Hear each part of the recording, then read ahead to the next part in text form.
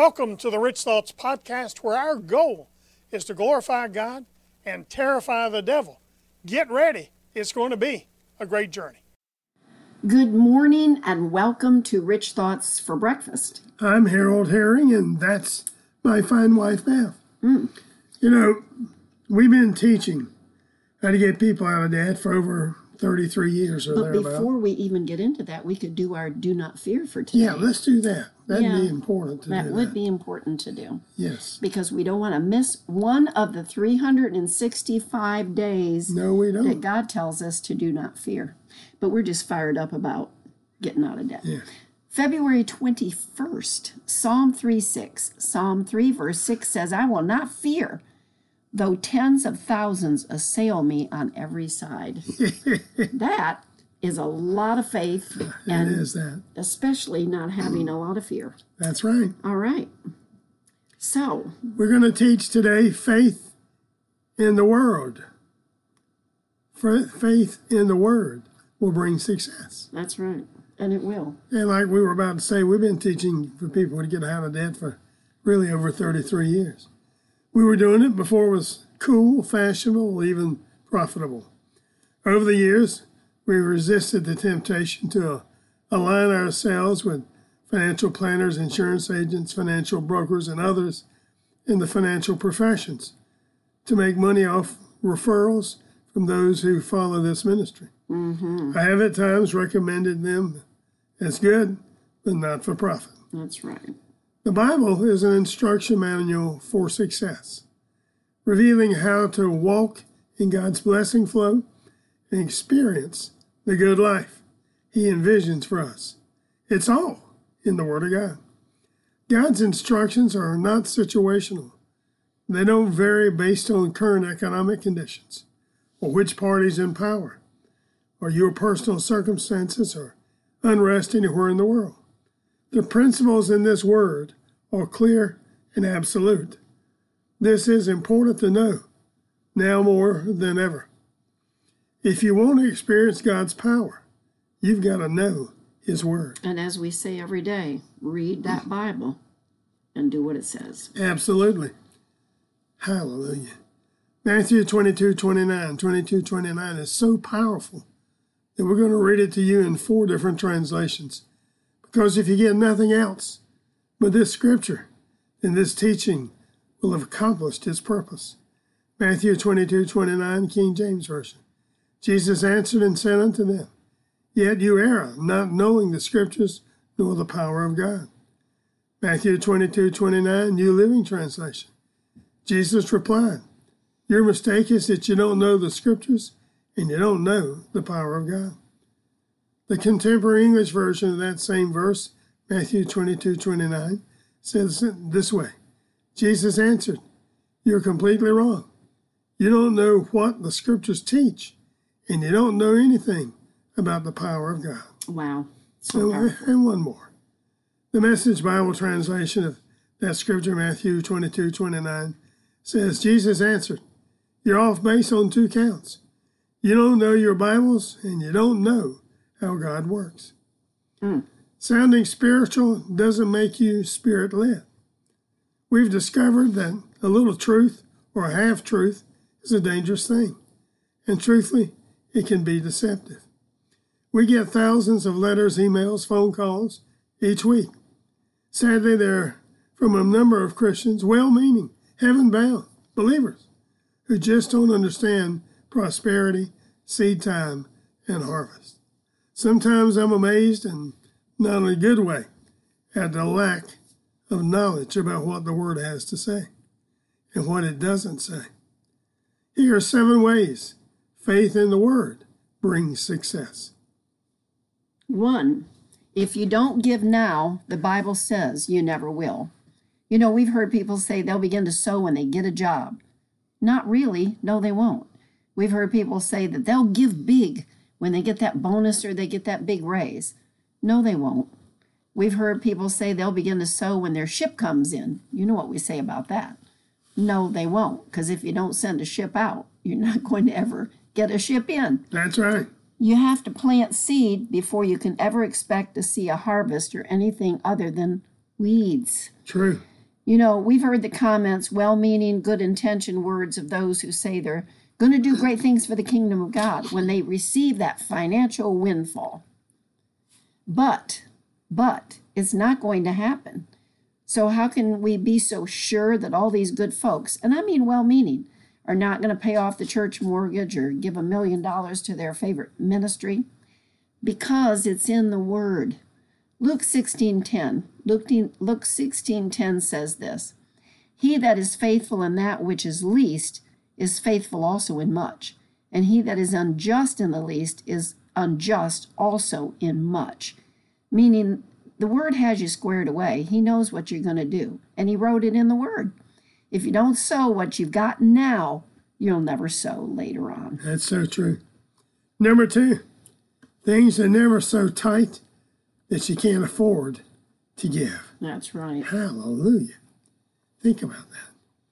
If the enemy can get you to believe that you can't afford to tithe or give offerings, he has the ability to take advantage of you. The enemy is powerless to impact your life until you give him the power. It's done by how you communicate your current financial situation with the words you speak or the things you confirm in writing. Make no mistake about it. Hallelujah. The enemy wants you living in fear over the lack of appearance, over the appearance of lack. That's right. In your financial situation. If the enemy can transfer fear into your mind, he immediately has the ability to take advantage of you. The enemy can get you to believe that you can't afford to give, then he has the ability to take advantage of you. The enemy can get you to confessing lack in your life, he has the ability to take advantage of you. If you say words that include a lack of faith in God's provision or over his ability to move in your circumstances, then you're going to live a life of financial shortage. Life and death, truly, is in the power of the tongue. Proverbs 18:21. If you say, "This is all I have," or "I can't afford to give," then you're effectively negating the promises of God. You're consciously or unconsciously limiting the power of God to bring financial deliverance into your life and giving up your right to the financial last will and testament of our Lord. Hallelujah. You know, God wants us to get our eyes on Him and His ability to create a supernatural manifestation in our lives. It's time for us to raise our level of expectation. We preach it all the time. Yes, we do. Nowhere in the scripture does God tell his people not to give when things are bad. To the contrary, he told Isaac in Genesis to sow in famine and hard times. He told the widow woman in 2 Kings to give her last meal to the prophet. He says, "Give and it shall be given to you." He says that when we give our bread, seed to the sower, that's what he does. He gives seed to the sower. And if he's giving seed to the sower, it means you had to sow something first. That's right. Not just those who think about, well, it'd be a great idea to sow one of these days.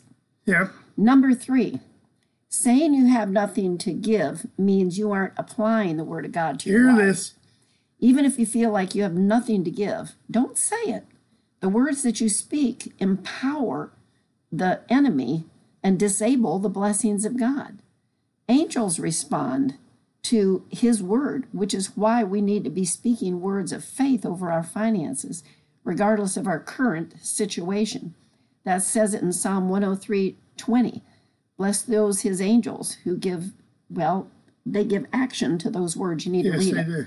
There have been times that at times we've been so broke we didn't have enough money to pick up the pieces. But we never said that we didn't have anything to give.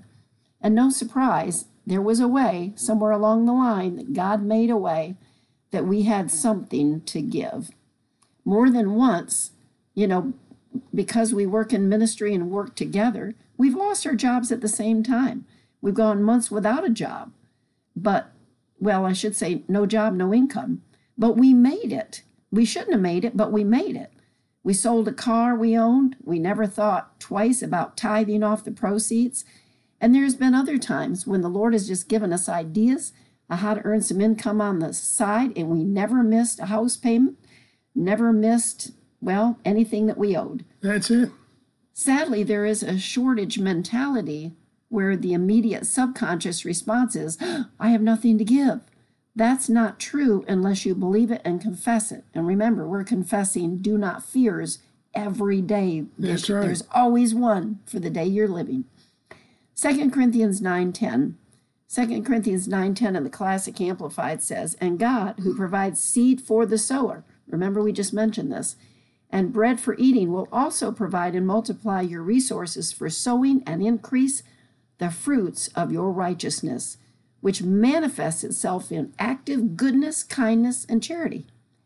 The key phrase in this verse is that God will provide seed for the sower.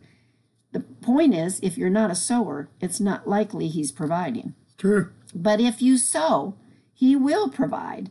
The Bible is clear. If you sow, you will reap. If you don't, you won't. And whatever you sow is what you will reap. If you sow groceries, you're going to reap groceries. If you sow money, then you'll reap money. It's not that hard to understand that you reap apples from apple seeds.